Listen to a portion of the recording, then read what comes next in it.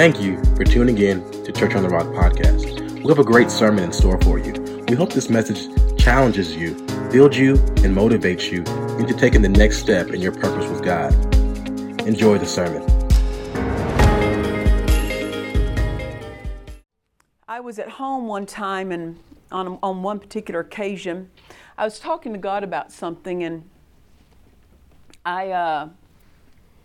I was repenting to Him, not so much for what I had done wrong, but what I had failed to do. You know, could have done more, could have done better, could have been further along spiritually. All of these sins of omission. Omitting to do things. And I was talking to him about that. And then I got up and sat down to read a book by Dad Hagin, was sitting there studying. And while I was doing that, I was impressed to get down on my knees. And when I did, as soon as my knees touched the floor, Jesus was standing in front of me. And he made the following statement. He said, "You have failed many, many times." And I thought, I am so grateful I'm the first one to bring that up. If I'm the last one to know, something's wrong, right? And that's what I've been talking to God about. And he said, "You have failed many, many times," but he didn't leave me hanging there. Come on. He said, "But I never have." Glory to God. And he said, "So I share my success with you." Think of that. Now, what was he doing? He was letting me know, don't look at your failure. Look at my success. Look at what I have made yours. So when we say he shares his success with us, that means that who you are in Christ and what you belong and what belongs to you because you're in Christ will bring you into a life of success that you could never achieve on your own. We are redeemed from having to go out and find natural success on our own. If we will walk out according to the success that is in us, we'll have success in our marriage, and we'll have success in our business. We'll have success in every arena of life. So it's not about us formulating and trying to achieve success. It's about relying and drawing on the success that resides in us. Amen. At the new birth, the life of God came in you. Yes. Amen. Yes. We share in His life. How do we share in His life and not share in His success? We have to know this. God has never failed at anything. That's right. That's right. Anything. Yeah. Now, people have failed God and then blamed God for their failure. But God has never failed at anything, and He's the one in us. Yes. Amen. Think of that. And so, because He's the one in us, we can draw on the greater one in us, and as we do, the outcome of it will be success. Yes. Thank you. Now, turn with me, if you would, to Joshua chapter 1, because after Jesus said this to me, this is where He led me. To this passage in Joshua chapter 1. And the Spirit of God said to me about 2 years ago, He said, you need to emphasize and meditate much on Joshua chapter 1, verse 8. He said, because that's how you're going to get into the future things I have for you to fulfill. I had taught on Joshua chapter 1, verse 8. Of course, I knew what it said. I referred to it regularly. But evidently, I knew that there was something more hidden in there that I hadn't quite seen yet when He said that. And so when He said to me, He said, I never have failed, so I share my success with you. He led me to this verse. Now, we have to look at the setting here. We remember that the setting that this is written to Joshua, God is speaking to Joshua in this passage. Moses has just died. And of course, Moses was one of the greatest leaders that had ever lived. And yet this great leader, the people that were delivered out of Egypt would not follow this great leader into all God had for them. They wouldn't go. God had another land for them, and it was a land that flowed with milk and honey. It flowed. Notice, I like the word it flowed. It flowed. There was a continual supply. They never saw the bottom of anything because there was always a flow. That's what God had in mind. If you see the bottom of something, we're not in the flow yet. If you see the bottom of your resources, the bottom of your strength, the bottom of your health, the bottom of your marriage, you're out of the flow. Because in the flow, you don't see the bottom. And this is what God had for them. They had lived at the bottom generation after generation as slaves in Egypt. They had lived at the bottom. And God said, I'm going to bring you into a land that flows. And He said, I'm going to bring you in. He didn't say you're going to have to fight your way in. He said, I give you the land. You don't even have to go and win it for yourself. He said, I give it to you. But here they saw these wonderful things worked that brought them out of Egypt. Now think about it. Egypt was utterly destroyed by the time they left. Yes, it was. It was not God's plan. How many of you know God didn't destroy it? God's not a destroyer. God told them what to do so that they wouldn't be destroyed. He sent Moses to tell Pharaoh, let my people go. That was his word. If they would have done what God said, they would have kept all their crops, they would have kept their livestock, they would have kept their firstborn, they would have kept their wealth, they would have kept their water supply, they would have kept everything. If they'd have just done what he said, let my people go. If he would have said, okay, I'll let the people go, everything would have remained intact. But because they didn't, the door was open and the destroyer could come in. And so the destroyer came in, and there were things that were worked that were delivered, that delivered God's people out of there. And this generation saw that. And how many of you know it wasn't even their faith? I mean, God moved to work in their behalf. And delivered them out.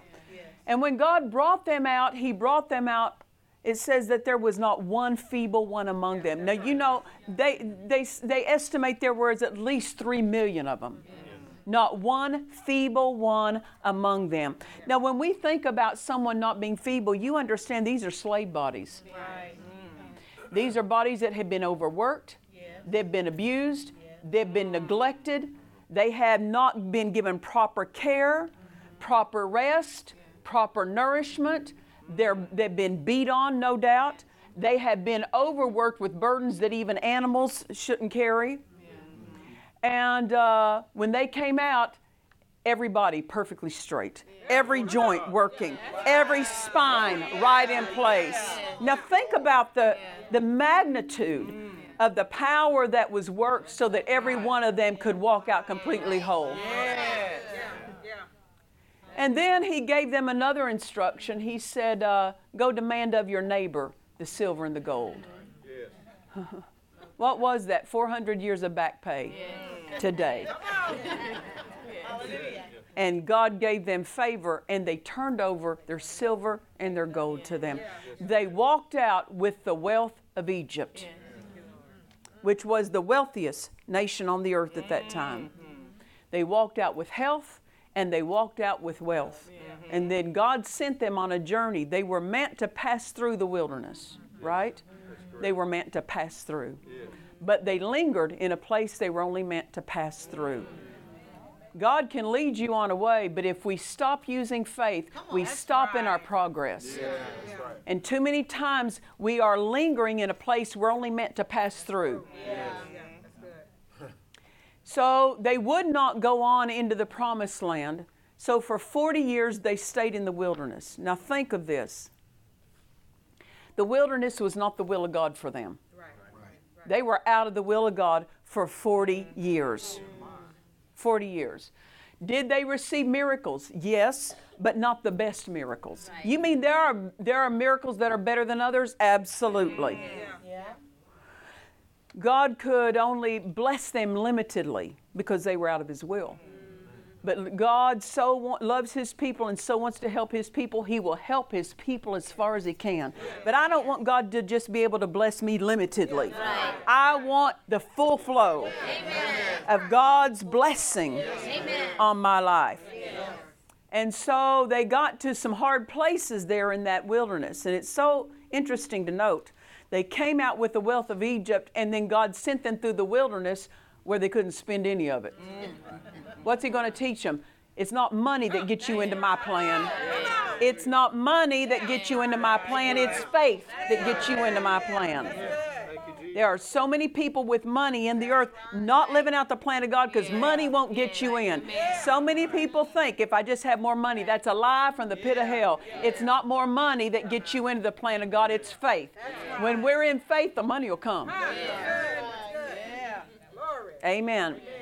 And so God was demanding faith of them. And when faith was demanded of them, they did not measure up.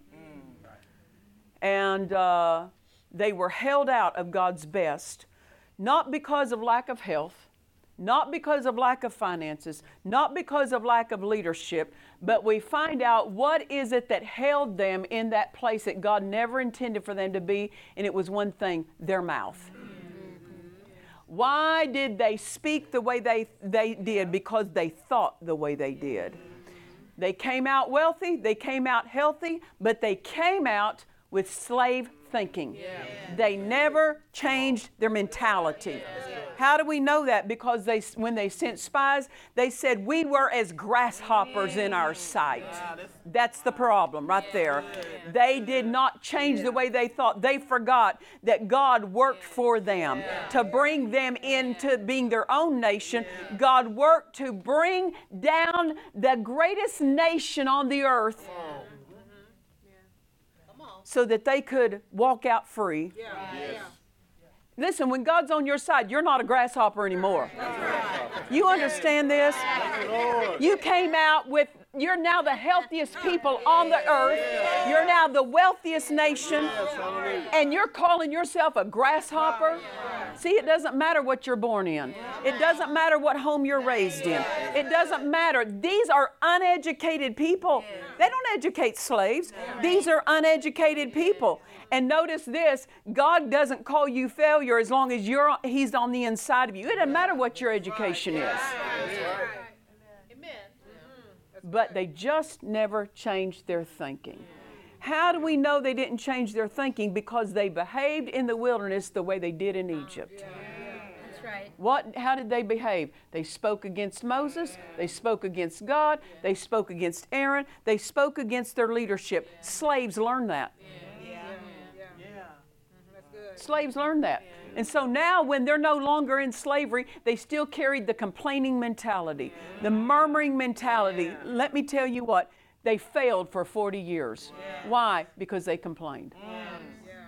They thought wrong, they talked wrong. Complaining is the language of a failure. Yes, it is. Get rid of it out of your life. I don't have a complaint about my house. I don't have a complaint about my job. I don't have a complaint about anybody. That is the language of failure. Yeah, that's good. That's good. Amen. Things might not be as you wish them to be, but complaining doesn't change it. It's faith that changes that. And so for 40 years, they were in the wilderness complaining and getting exactly what they said. You can imagine what this was like, a generation complaining, disappointed, discouraged, disheartened. Why? Because people who never arrived are discouraged people. They never arrived. Had all of this backstory behind them and still never arrived. Let me tell you what, you don't arrive just because God has a plan for your arrival. We arrive because we bring faith to the plan of God. The blessings of God that your pastor so wonderfully talked about, they're conditional. They're conditional. They're waiting for our faith. Amen. Amen. The blessing that's on us must be mixed with the faith in us for it to be activated. So here this first generation absolutely never arrived. And now Moses has died. That first generation that saw the miracles has died. And Joshua is now the leader. And I tell you what, it was not a coveted spot. Why? Because now he comes in and he's the leader of a second generation. You know the problem with the second generation? They were trained by the first generation. That's the problem. They were raised by the first generation. They were raised by gripers, complainers, murmurers, people that were unfaithful. And now this second generation didn't even see the miracles.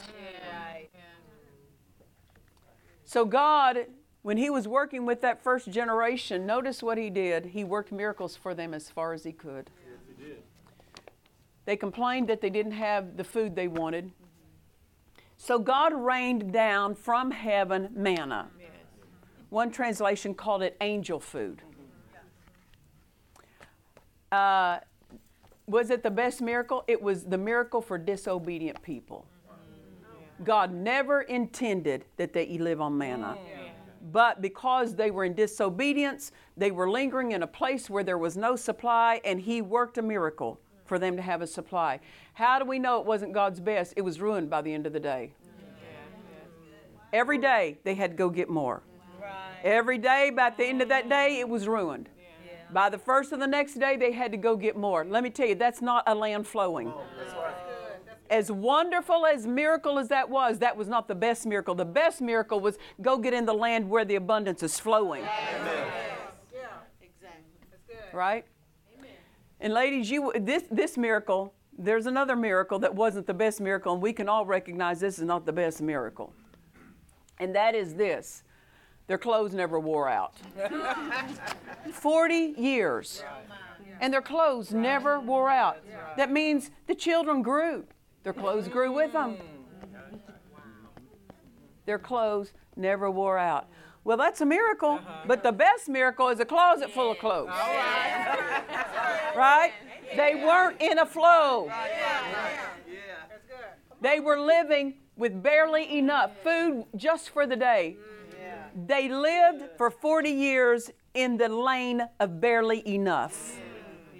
If we're living with barely enough, just enough for this paycheck, just enough for this mortgage, just enough for this payment, there's more available to us. I said there's more available. And we have to recognize, wait a minute, I'm seeing the bottom too often. Wait a minute, I'm living with barely enough. I need to recognize that and say, I'm not okay with that anymore. Just because that might have been the way we've lived, I'm not okay with that anymore. Surely that's not God's best, that at the end of the day I run out, at the end of the paycheck I see the bottom. We need to be sober about what our lives look like and how long they've been that way. Amen. And say, you know something? I'm missing it somewhere. There's more. There's a flow available for me. Where is that flow? In the blessing. That's what he's talking about. It's in the blessing. Well, the thing is, the blessings are conditional. We have to bring our faith to it. And you say, well, I am bringing my faith. Well, let's see if we're bringing full faith or partial faith. That's good. Amen. Amen. And so this is the setting that Joshua is in. And think about it. For 40 years, the nation has been going a failing direction. They've been in failure for 40 years. Now think about Joshua going, if this man of God, and you know he had regard for the man he served for over 40 years. He was a second man to this powerful man of God.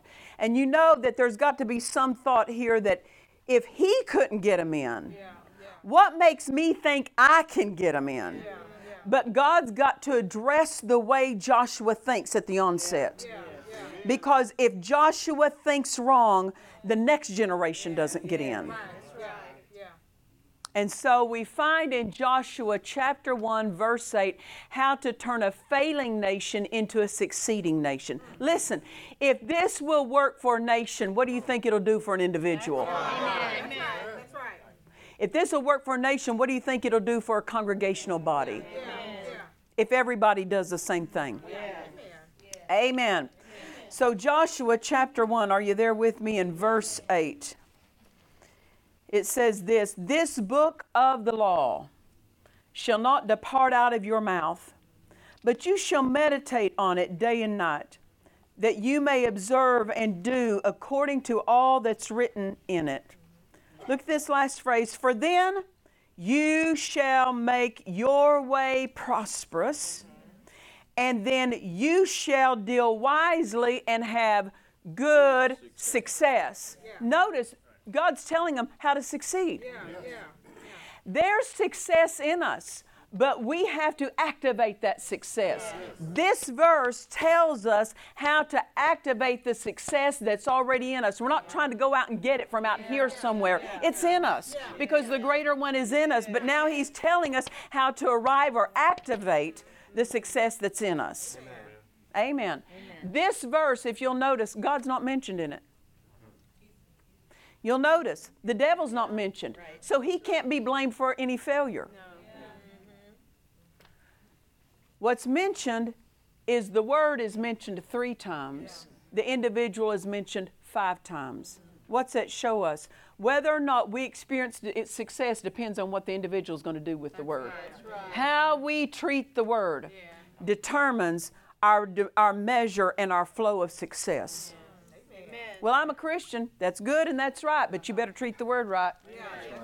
I attend church. That's good and that's right, but that will not take the place of how you treat the word. The last phrase is, this is what God has in mind, that we all experience success. But look at the first 2 words of this verse, this book. This book is going to tell us the kind of experience of success we're going to have.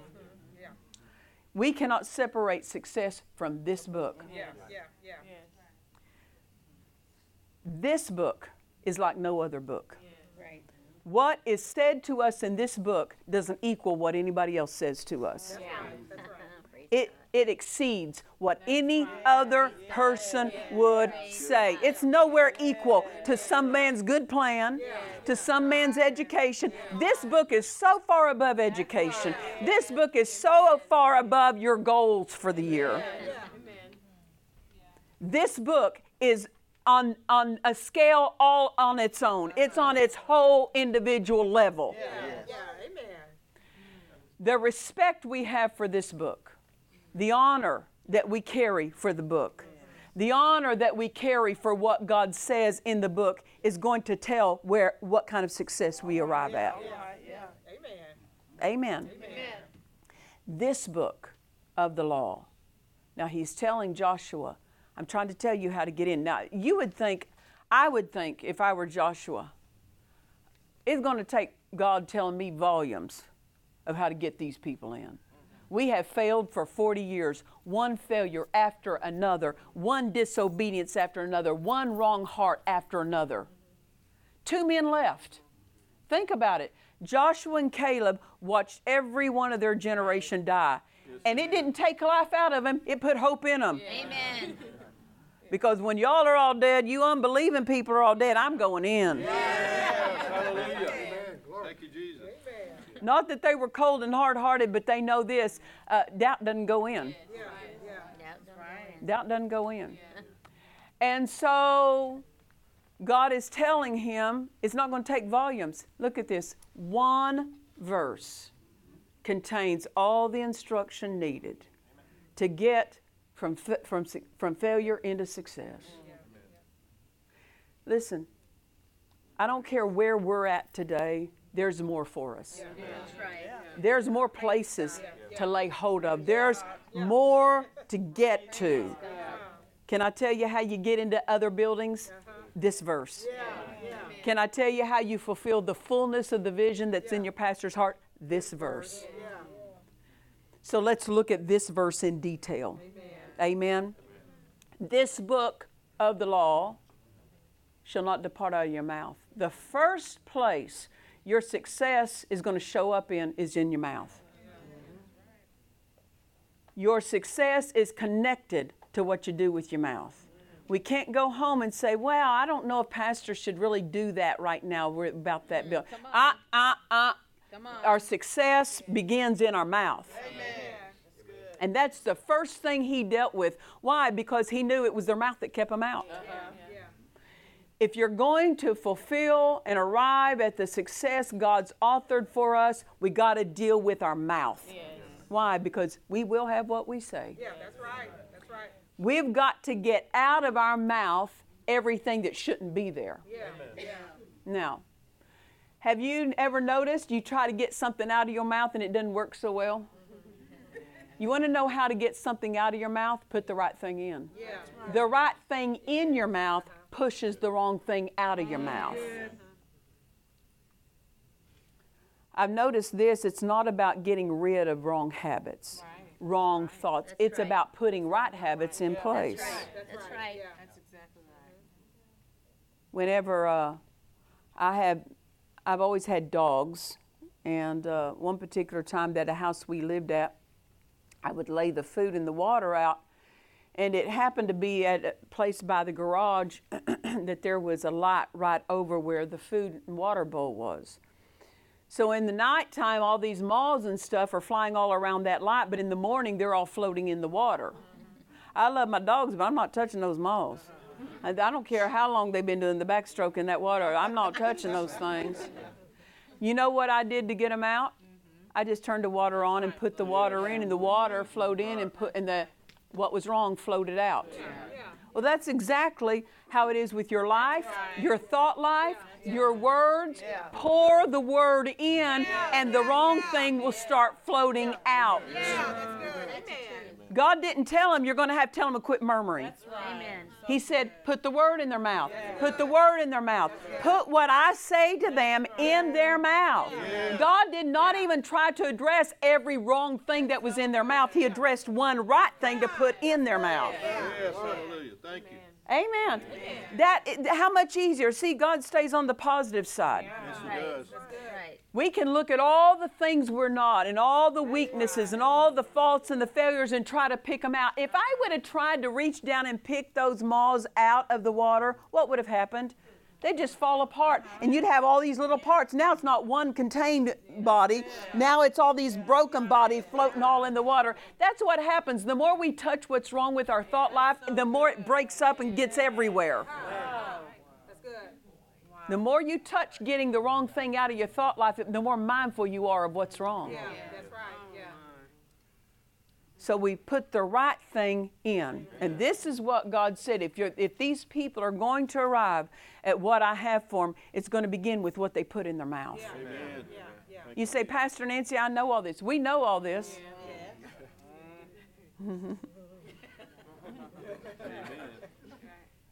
But it's not the knowing of it that will arrive us at success.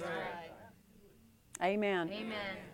This book of the law shall not depart out of your mouth. What you going to do when you get a bad report? This book of the law shall not depart out of your mouth. That means it's easy to keep the word in our mouth when the sun is shining and the bills are paid. It doesn't take any spiritual giant to say, oh my God, going to supply when you got all this money stacked up. It's when you see the bottom, what you going to say? It's when there's pressure that comes. When feelings of fear come, what you going to say? Oh my gosh, I don't know if we can do it. Oh my gosh, I'm afraid for my kids. You better put those words out by putting the right words in. This book of the law shall not depart out of your mouth. I don't care what your circumstances look like. And this is a spiritual discipline of faith that you refuse to say the wrong thing when you feel the wrong thing. When you see the wrong thing, I will not go back to talking like a slave. I will not go back to talking like I'm not free. Think about it. They were free and living like they were still in slavery. Why? Their mouth. They never changed their mouth. They had all the money in the world and still couldn't get in because their mouth robbed them. Hallelujah. Hallelujah. Prosperity is not a money issue. Right. It's a faith issue. And a faith issue involves a mouth issue. And God said, if you're going to arrive at what I've authored for you, it begins with your mouth. You have to say what I said. We know this. They derailed early. We were as grasshoppers in our sight, so we were in theirs. So now you're doing the thinking of the enemy for them. You know what the word? You know what Josh and Caleb said? They said, "Let's go up at once." Their defense is departed from them. Now, what did Rahab the harlot say 40 years later when spies were sent in? She said, when we heard about what the Lord did for you at the Red Sea, she said, our hearts melted within us. What's that mean? Their defense departed. They were laying on the inside. They had laid down. Right. Yes, they did. So basically, Rahab the harlot is saying, we've been laid down waiting for your arrival for 40 years. Where you been? Oh, we've been talking like grasshoppers. We've been eating just enough to get us through. What's that mean? On the backside, God had already prepared their entry, and they just did not have it in their mouth to show up. Yeah, that's good. Too many times we're waiting for God to give us something, and He's waiting for us to show up at what He's already prepared for. How do you show up? What God says is mine. God's working to get us in that house. God's working right now to start that business. God's working to bring customers. God is working on the backside. You don't have to see all the backside that God's working on to know He's working. Let me tell you something. When my husband and I, God told us we were living in Tulsa, and God told us to come to California. We took too long to make the move. And because we did, during that year and a half that we waited and prolonged moving, the finances just kept leaking out. So the time we did arrive at California, we had nothing but debt. I'm telling you, nothing but debt. I mean, when I could not, it's either buy postage stamps or food. I'm talking 2 numbers left, $70 left in my account. And credit cards up to the hilt. 2 years we rented a home there, and one day my husband he was an early morning person, so he got up and he would go down to the 7-Eleven at the corner and get a coffee and his newspaper, his USA Today. He had to have his USA Today. And so he would get up first thing in the morning and go down there and get that. He came back to the house after this one particular morning, and he was holding a house magazine. You know how at these places they'll show a magazine of homes for sale. So when he walked in to get his coffee and his newspaper, there was a stack of those magazines there. And as soon as he saw that stack of magazines, they had this beautiful house on the front, and he saw that magazine, and God spoke to him and said, "That's your house." Now, my husband didn't handle the finances. I handled the finances. And let me just say this. My husband never asked me where we were at financially. He just kept doing. It was my job to juggle. And the thing is, I could do that because I'm the type I can walk away from the table and leave everything on the table. I don't walk out carrying it with me in my mind. That's just me. I don't. I leave it on the table. And so he never asked me where we were at financially. He didn't ask me, oh, how much money do we have? Oh, how are we all paid up? Yeah, sure, we're all paid up, brother. We got to pay up everybody. And he came home and threw down that magazine, and he said, God told me that's our house. Now, if I'm going by what I know about our financial situation, I'm going to say, are you kidding me? All of our credit cards are up to the hilt. We're behind on bills. I have $70. I'm walking through the grocery store with a calculator. I hated walking through a grocery store with a calculator. Do I get this? Don't I get this? No. And that's where we were at when he threw down that magazine. And you know what I knew? I knew God enough and I knew faith enough to say, this is time to turn your mind off. Yes, it is. And you better turn your mouth on. And I said, whatever God tells you. See, it's not about how much money. That's true. How much bills. The only thing you need to answer is this in life. What'd God say? That's all. If you can answer that, That's your ticket into everything. What did God say? When Moses sent those spies to the promised land, all they should have said was, what'd God say about this? Yeah. That's right. That if they would have remembered what God said, they would have had the best flow, the flow of abundance in their life. But because they forgot what God said and thought that what they thought meant more than what God said. So Ed called that day, but that's my husband. Everything's today. He was exactly that way. Everything was today. Everything was today. So he called a guy who was in our church at that time that was a real estate agent. And he said, I found this house on the front of the magazine. God said, it's mine. I want to go see it today. So they had built it. Yes, amen. They had built it at the time that we arrived in California, and it had sat empty for 2 years. It's built brand new, and no one had been in it. But see, the thing, there's another backstory is that while I was in Tulsa before we moved to California, God had, the anointing came on me one day, and I was praying, and I said, God, what am I praying about? And he said, your house in California. See, I prayed that thing through even before we got there. So when Ed walks in and he sees this house on the front of the magazine, and he says, I want to go see it today. So we walked through and Ed said, yeah, I want it. And you know, if God says that's your house, you don't even have to really go see it. Glory. So Ed said, find out who owns this house.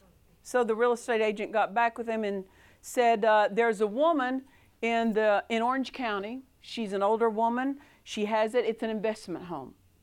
Said she has 2 sons. They're about in their 40s or 50s. They handle all of her business. So Ed said, call them. I want to meet with them. So the sons come and meet with Ed, and Ed said, that's my house. I want to buy that house. And they said, okay. And Ed said, I don't have any money. What can you do to get me in that house? You see, listen to this. I don't have any money. What can you do to get me in this house? They said, well, we can't offer you anything because this is our mother's house. We have to go talk to her and see if there's any terms. She owned it outright. And so they went back to their mother and they said, Mother, there's a preacher there in Murrieta who wants to buy that house. And she said, what's the preacher's name? They said, his name is Ed Dufresne. She said, 15 years ago, I went to his church in Torrance and got healed in his service. She said, whatever it takes, get that man in that house. Thank you, Lord. And within a week or so, we're in that house. There was no way for us, but God had already been working on the backside. This is what I want you to know. Faith knows there's a backside. There's not just the front side that you see. There's a backside. To everything God says, there's a backside. And God has already perfected what's required on the back end. Yeah. Thank you, Lord. Hallelujah. It's waiting for the front end to not deceive you Yeah. That's good. and hold you out.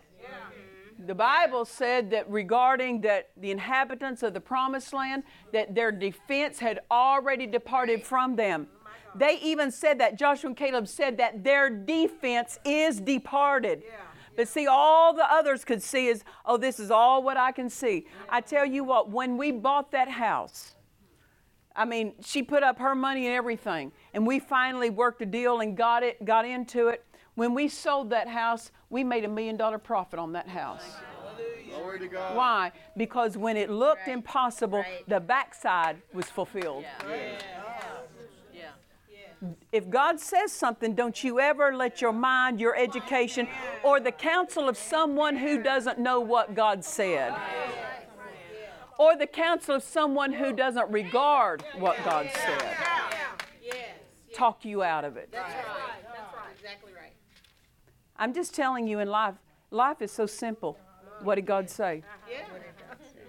Everything in our lives is to be governed by that one question. What did God say? When my husband went home to be with the Lord, I had so many responsibilities to fulfill. And every day I would say, Father, whatever you say is all I have to do. I don't have to figure out the financial end. I don't have to figure out the legal end. I don't have to figure out the banking end. All I have to do is just do what you say. Glory. Success is nothing more than this. You're the best at following what God says. That's it. Thank you, Lord. Just do what He said. Just do what He said. Remember what they record as the first miracle that Jesus did after He was anointed? What was it? He turned the water into wine. And remember, Mary comes up and she says, they run out of wine. And He said, woman, what's that? My time's not yet. What's that got to do with me? She ignored Him. She completely ignored Him, which lets you know something about who's boss in the house. And she turns around to the servant and says, whatsoever He says to you, do it. What did she do? She put a demand on Him to say something to them. She didn't argue with Him. She didn't go back and forth with Him. She said, they're out of wine. He says, not my problem. Whatever He says,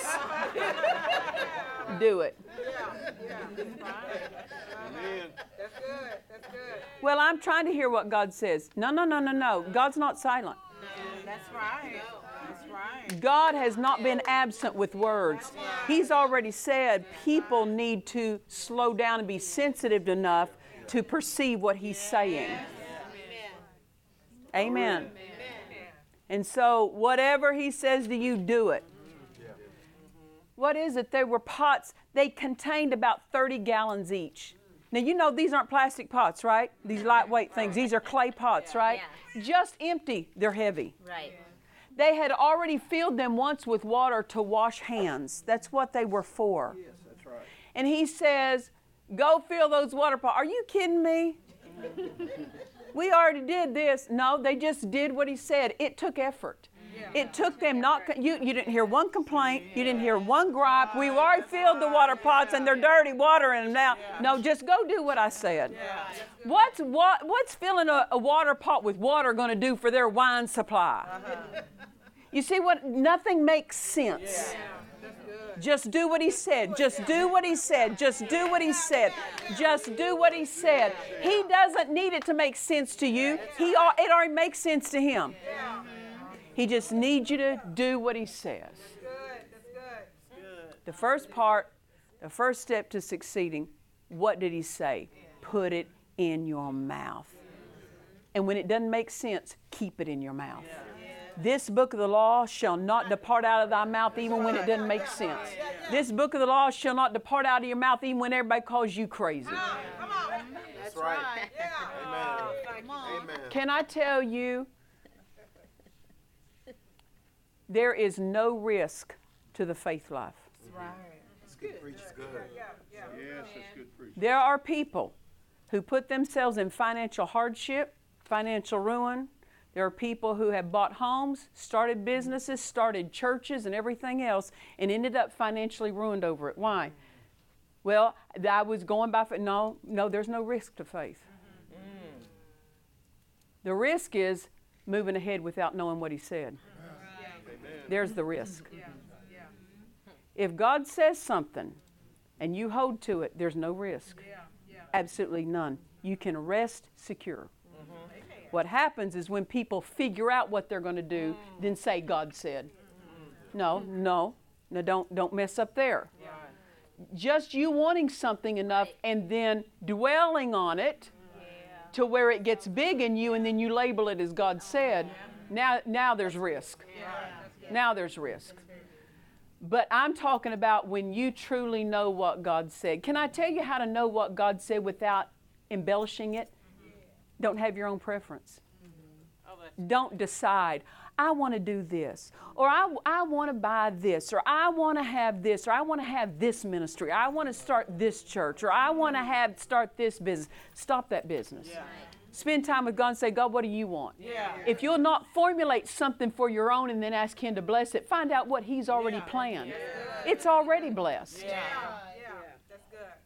And this is where people miss it, is they formulate, they might have a right heart, but their thinking's wrong. And they formulate something and then they say God said. If God said, there'd be no failure with it. Right. When it's held to. I want you to know anything God tells you, there's no risk with it. Amen. Glory. There's no risk. So when Ed and I bought that first house in California, we had no idea where we're going to have money to come from to meet this obligation. But I want you to know God said it, so there's no risk. Amen. You understand that? Yeah. You can rest easy. Why? God said it. Yeah. You have to be able to know what God said without your mind having conjured it up. Yeah. You have to know and hear. Amen. This is why within a year we were able to finish every project Ed had started. He'd been working for 5 years to try to complete these 8 projects. Within a year they were done. Why? Because God said. Every step of the way, God said. And I would hear it and say, this is what God said. We're doing it. Amen? Amen. It's your success is as easy as what did God say, and then you put it in your mouth. Understand that? Praise the Lord. This is one facet of the 3 things told us of how to arrive at success. You don't want to miss tonight? Because you're going to miss your success if you only know one part of it. That's right. Hallelujah.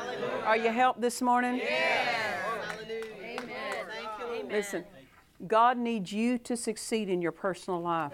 Why? Because your life is connected to the vision. The vision of this church. That's right. God gives us our private, personal lives to practice on so that we can bring skill to the local church, and then the fullness of God's vision that has been given through our pastor can come to pass. Amen. That we don't have, see, we've already trained our mouths by the time we come to church's vision. We've already trained our mouths on our home and on our children and on our families and on our lives, that this book of the law shall not depart out of my mouth. So when pastor says, hey, there's another building, we go, okay, there's another building. Yeah. That's right. Instead of, why are we getting another building? That's good. Yeah. Exactly right. Come on. Everybody has to say the same thing to get in to what God offers us. God gave your pastor a vision. God gave Moses a vision, but they didn't get in. Why? Because they would not start by putting it in the mouth. That's good. Hallelujah. Can I tell you how to get into what God's called you to as a family?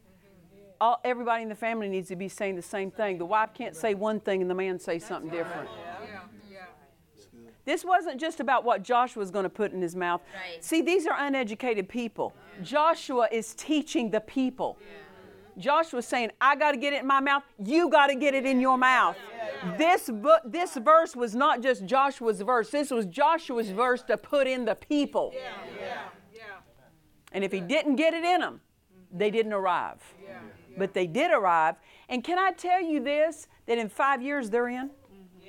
When you give an all-out effort to what God said, it won't take long. It won't take long.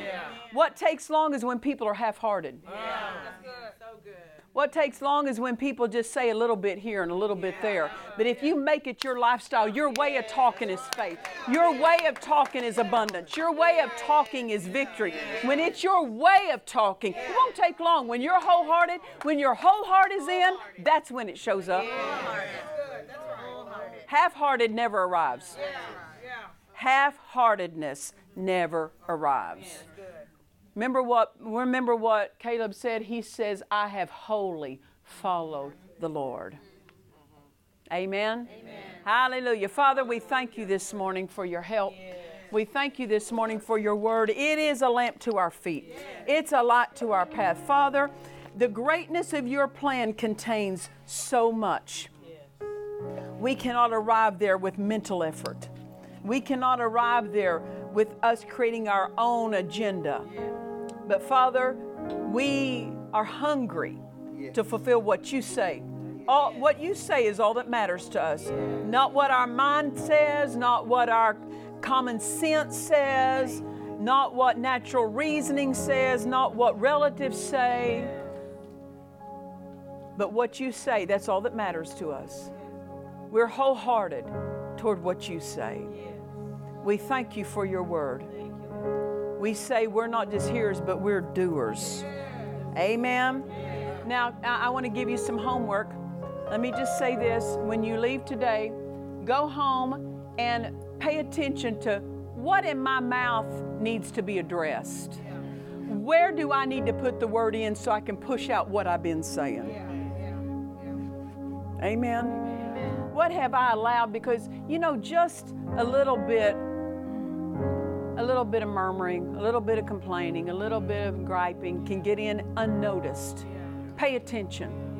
Pay attention to what you're allowing. And if you recognize, something, my husband and I haven't been talking the right words over our finances.